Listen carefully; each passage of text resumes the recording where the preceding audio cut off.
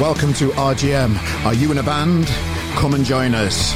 Simply click on the RGM submission page, submit your music, and we'll sort the rest.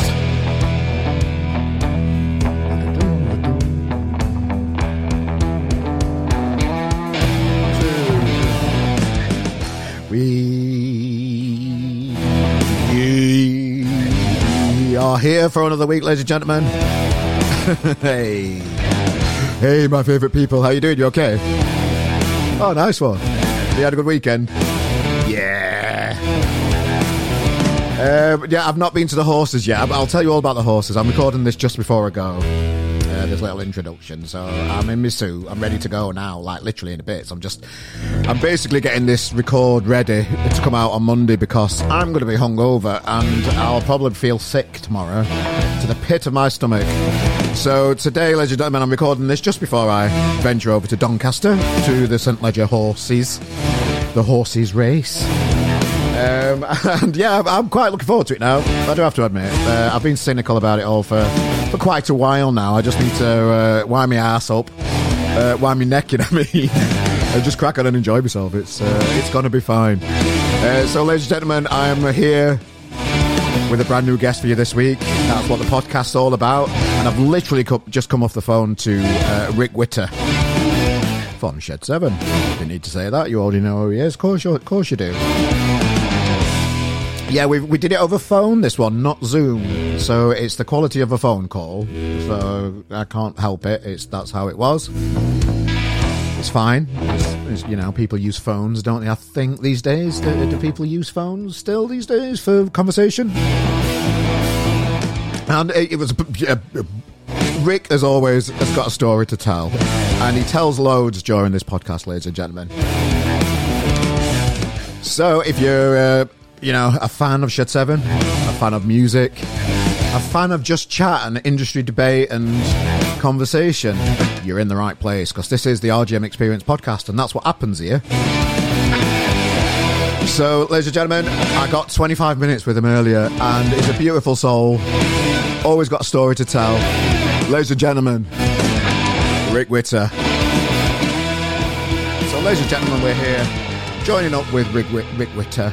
If you want to look back on the archives of the podcast, ladies and gentlemen, we last spoke to Rick back in episode 49 when we met him down at Tramlines. And Rick, I don't know if you can remember, but we had a little chat about where you were as a band, and you were just about to go on the big main stage and perform your big hits and that kind of stuff. But in the background, you were deep into writing the new album at that stage, and it was kind of like getting towards finalising the vision of this new record that's coming out soon that I want to talk to you about.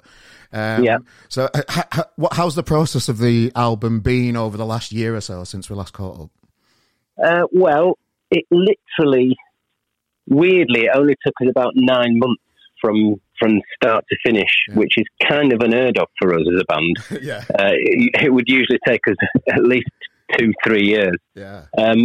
So I think me and Paul found ourselves having a massive purple patch. Yeah. Ideas were just flowing, lyrics were pouring out of me, and we just thought, right, let's just crack on with this, because at any point the tap could just turn off. Yeah. So, it was a really satisfying period of time, because, as I say, we just found ourselves just coming up with the goods in quite an easy way, which is really a very strange thing. It doesn't usually happen like that. And I think you can hear that in the album. I think when we went to record it, we were all kind of really caught up in it and massively into it. And I think the songs speak for themselves. And I think the way we've recorded it, you can almost hear it as it's coming through the speakers.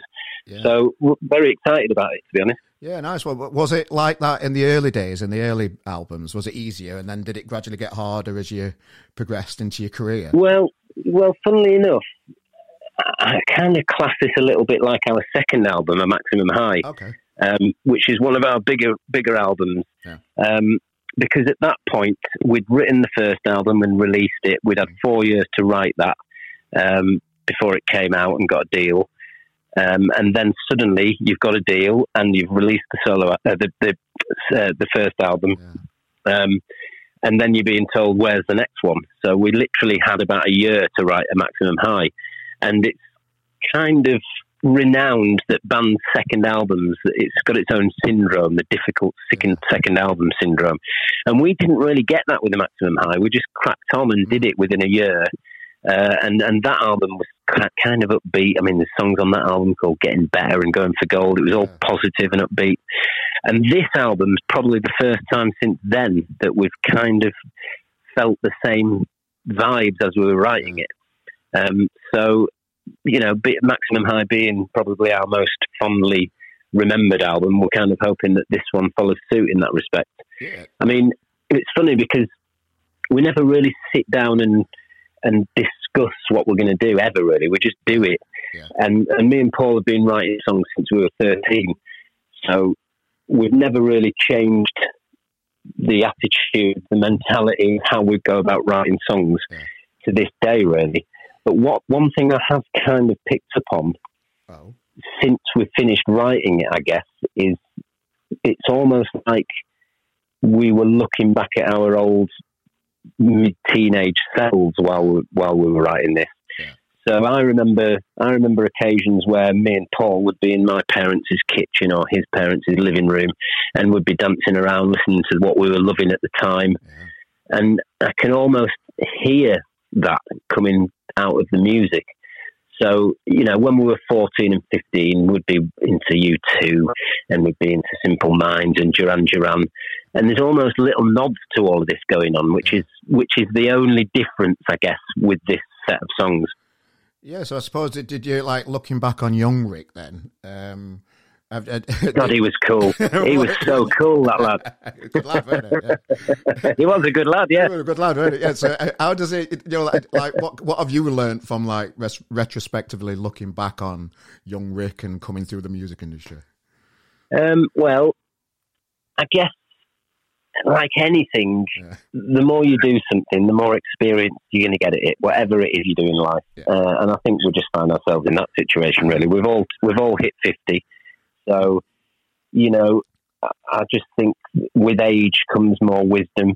I think also the nature of our career means that the fact we're still here doing it after so many years is testament to what we've achieved in the past. But it also makes us feel now that we've got less to prove. We can just do what we want to do without worrying about what people might judge us on, you know. Yeah.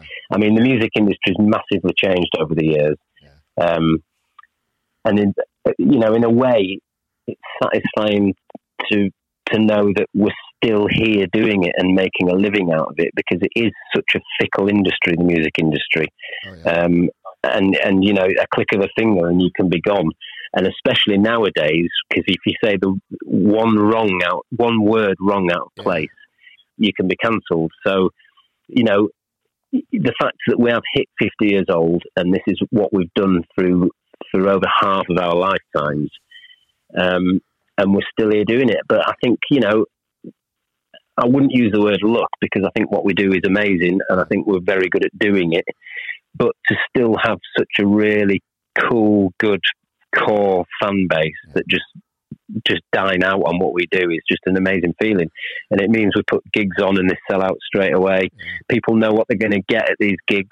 Yeah. You know, I mean, it's funny because obviously people of our age group now, it's not as easy as just getting a ticket to a gig. They've got to sort out the babysitters. They've got to make sure everything else is in place. They've got to wonder, am I going to have too many pints because it's a Tuesday night and I've got to get up for work the next day?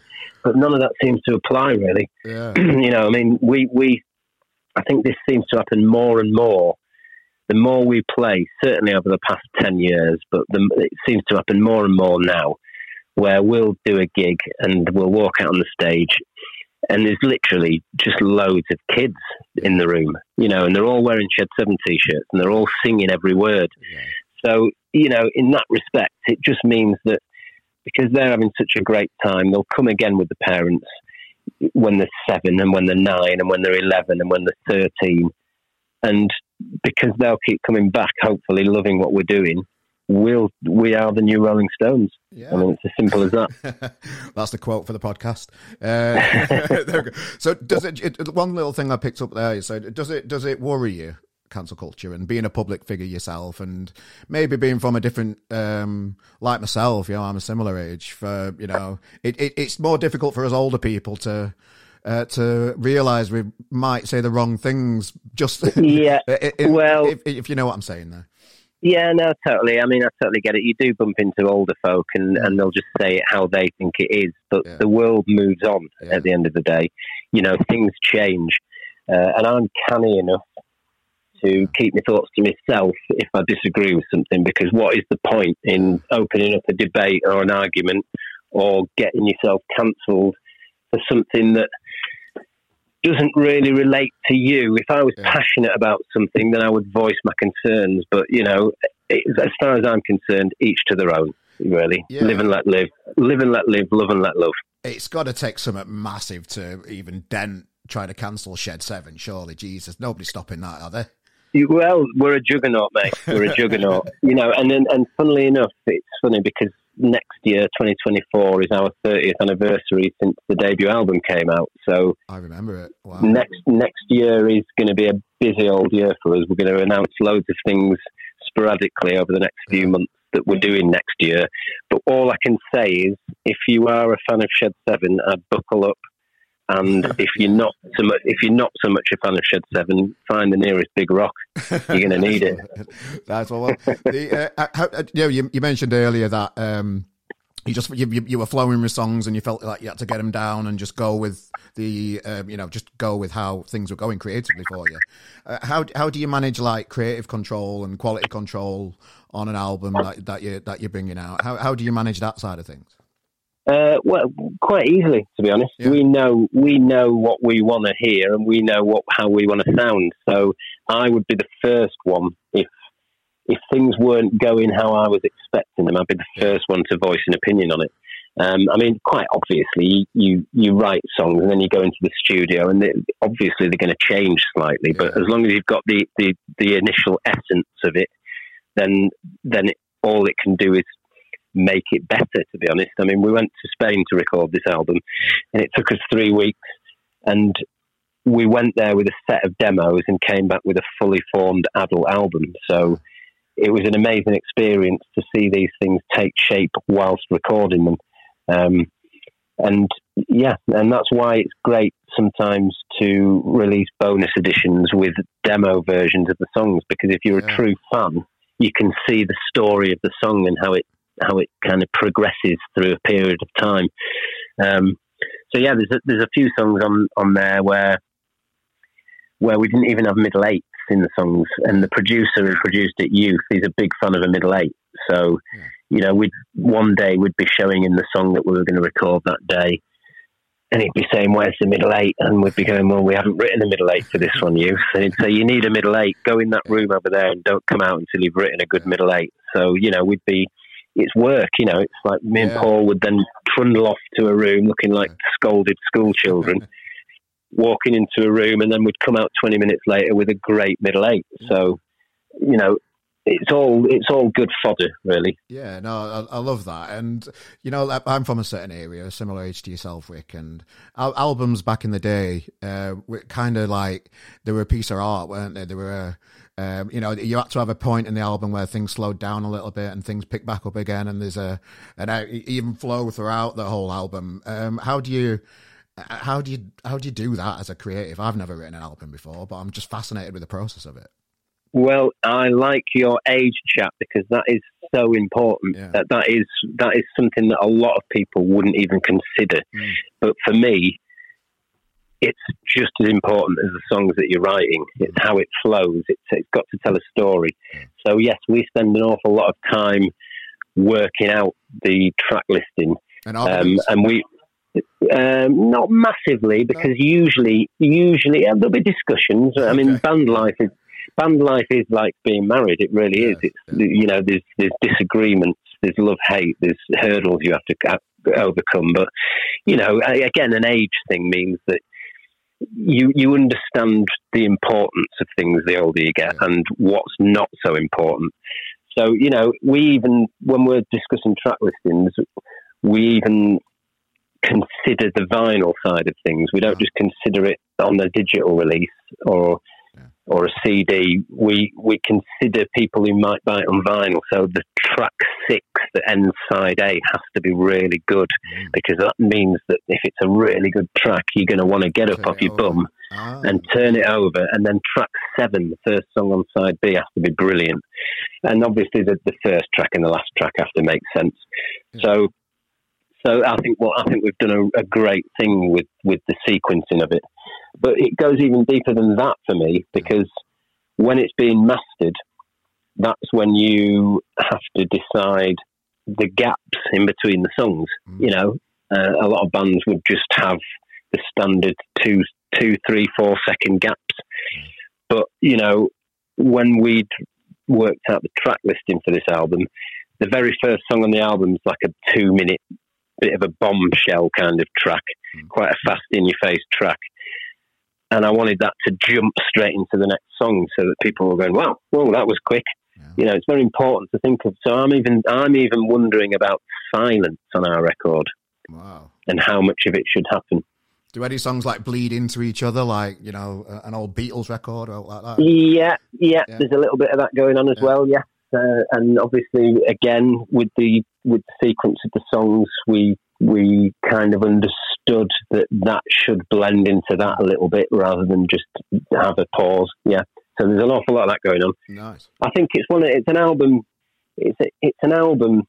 that I think might be around for a while, if you know what I mean. It's one of these where I think if you like us, you're going to love it. I think I can kind of almost guarantee a Shed 7 fan that if you like our past stuff, you're going to like this. You really are. But I'm kind of hoping that people who perhaps have a bit of a downer on us, or people who've never heard of us, I'm hoping that they kind of pick up on it and take it to their hearts. And what, we're talking number 1 then, or what? Well, who knows? Who knows? We've never had one of them. So that'd be nice, wouldn't it? I mean, we'll keep persisting until we have one. So okay, fair enough. If we are still here in 30 years and we're talking about it, then hopefully by that point we would have had one. You might only need like 15 sales in the future to get a number 1 album or something like that. Well, that's the way things. Yeah, that's it. That's the way things go, isn't it? Yeah. I was having a good look at the album cover earlier and the artwork on it, and that looked like a bit of fun. To the picture of you with the burning. Newspaper and that kind of is that like a nod to, you know, how the media is, that burning flame coming out? Well, there's lots of nods on that cover. You know, yeah, there might be a little bit of that involved. There's, you know, it's funny because it took about 20 takes to get that album cover, because we had a pile of newspapers, and literally 5 seconds after setting it alight and taking a picture, it was nearly burning my hands off. So I kept having to throw the paper away and getting a new one. You know, there's a song on the album called Starlings, which is a lovely song, and that's, you know, you'll notice top right, there's a flutter of birds up there in the sky. There's lots of little references to what's within the album on the cover. Now, I won't give too much away because it's nice for people to try and work these things out. But yeah, there's a bit of that, and there's a little bit of end of world vibes going on there. You know, a bit kind of barren, wastelandy kind of end of world thing going on. There's a song on the album called Real Love that's probably one of the most political songs I've ever written. It's basically all about how rubbish the government is. People will hear that song and probably not pick up on that, so which is why I'm telling you, because they'll just think it's about love. But real love, it's so hard to find.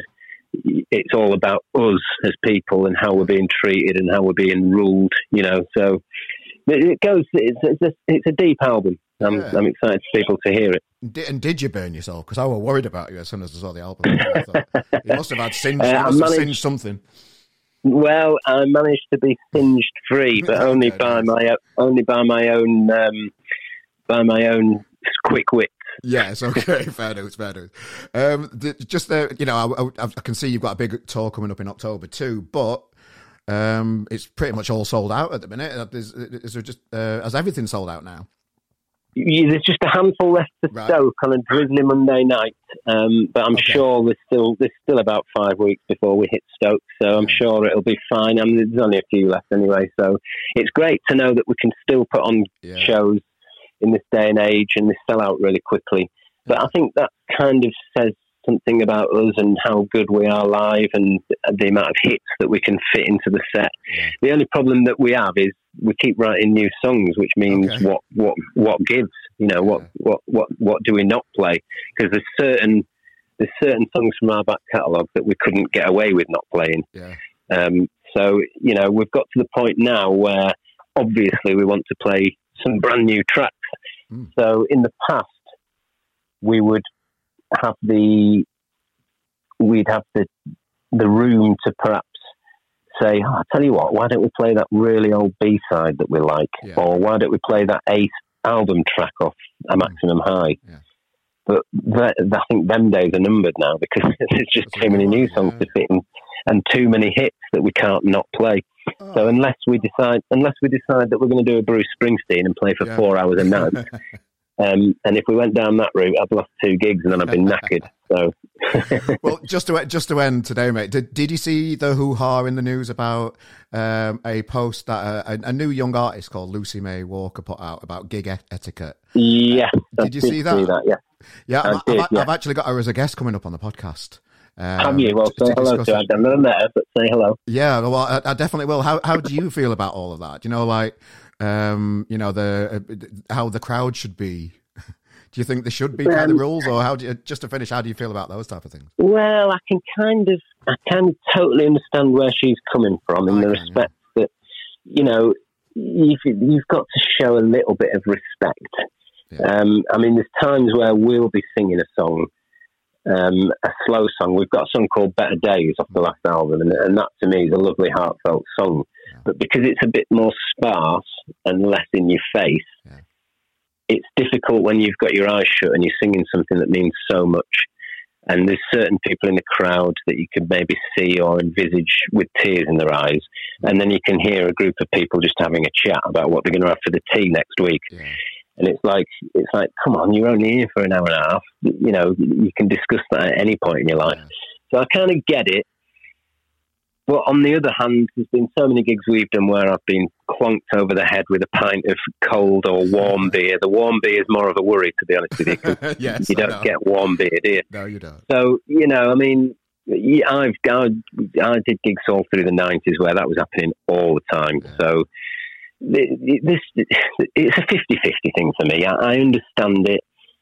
When I go to a gig, I'm certainly not creating a distraction. I want to be there to watch the artist, but I don't think there should be rules as such, because it's not rock and roll. If you're suddenly being ruled, rock and roll is rock and roll, But I can totally sympathise with what she's saying. For anybody who's on a stage, they're on the stage because they're performing and they want to be heard. So I think what it is this generation it's very me. So I think a lot of people who go to these gigs now and act in that way, and obviously I'm generalising, I don't mean everybody. I think it's they want their friends who aren't with them to know that they're there, rather than just stand there and enjoy themselves, because that's what it's all about. It's entertainment, it's art. I guess it's the same. We did a gig. We actually played 2 nights at the Leeds University about 10, 12 years ago. One of them was on a Saturday and one of them was on a Sunday in the same venue, and both were sold out. So we did the Saturday. I think Leeds United had played at home that day. So the Saturday night gig was a Saturday night gig. There was pints being thrown everywhere, rowdy crowd Saturday night. Then we played the same gig the following day in the same room to a sold-out crowd on a Sunday, but quite clearly it's a Sunday, so it's a Sunday crowd. People are probably thinking, right, well, I'm up for work in the morning, I won't be... So it was a different kind of crowd, and I think we'd got about 5 songs in on the Sunday, and I was singing a song by us called Ocean Pie, which again is quite slow and heartfelt. And halfway through, I got clonked on the head with a pint, but nobody else was throwing anything. And it was like 2,000 people in this room. So I carried on singing the song, and I'm thinking, well, my shirt's wet now as I'm singing the song. But then I suddenly thought, well, hold on a minute. Nobody else is throwing anything, so why would one person in a slow song decide to throw their pint at my head? Yeah. So at the end of the song, I said to the crowd, who threw that? And then somebody halfway back put the hand up, which I thought was a bit bizarre in itself, admitting it. So I got the security at the front to go and get him and bring him to the front of the stage. Yeah. So that I could talk to him. So I'm stood on the stage and this lad's in the pit down below me, and I'm saying to him, why did you throw that at me? And he's saying, I don't know. Yeah. I'm saying, well, what do you do for a living? And he said, I work in an office. So I said, well, how would you like it if I came to your office tomorrow at 1 o'clock in the afternoon and threw a pint over you? Because I'm doing a job of work here. Yeah. And he went, I wouldn't like it. So I said, the only way we're going to resolve this issue is if I throw my pint back on you now. So I got my pint and threw it all over his head. Minus the glass, of course. Yes. And it probably got the biggest cheer of the whole night. More than any of our songs that we played that night. Oh. So, you know, it swings and roundabouts, really, isn't it? I mean, you never know what you're going to get at a gig, and that's half the kind of excitement and the thrill of doing it, really. Well, come on, Stoke. Last few tickets left for the gig. Within the description of this podcast is going to be a pre-save link to order the new album as well. A Matter of Time, out on the 12th of January. I've gone slightly over, Rick. I do apologise, but I really appreciate your time today, mate, and I wish you all the best for the tour and the new album, mate. Thank you, Carl. Nice speaking to you. Thanks, mate. Have a nice day. Good, man. Cheers, mate. I'll see you. Well, there you go. Mr. Witter, the forever glowing personality and all-round nice guy. Mr. Rick Witter, head lead singer of a band it's covered my whole life. Shed 7, really, looking back. I'm similar age to the boy. But it's some great songs throughout the year, and I'm really excited about the new album. If you are too, pop onto the description within the podcast. There is a pre-save link for the new album, A Matter of Time. It's out on the 12th of January. Pre-order now, vinyl and all that kind of stuff. A couple of tickets left for Stoke. If that's the only date left on their October tour, that's available too. We did have a very good chat. I did mention in the podcast there that I've been speaking to Lucy May Walker, the girl that had a lot of media going on this week, you know, on the telly and stuff with Rowetta. Did you see that? The girl talking about gig etiquette. And I'm finalising a date to get her on the podcast, just to have our little chat as well, guys. So I'm always on it. So, ladies and gentlemen, if you've enjoyed the podcast, stick around. If you're new, if you're a Shed 7 fan and you're listening for the first time, hey up, stick around. Some plenty of good stuff in the archives. And if you want to listen back to the previous episode that we did with Rick, that's number 49 back in the archives. Plenty more going on in there too. So, ladies and gentlemen, I wish you all the best for this week, wherever you are. If you're in your car, if you're on your way to work, if you're struggling, if you're doing all right. Wherever you are, whatever state you're in, we adore you all. So, ladies and gentlemen, thanks for joining us today for a brand new podcast with me, Carl Maloney, that guy from RGM. I wish you all the best, and I will say toodle-oo.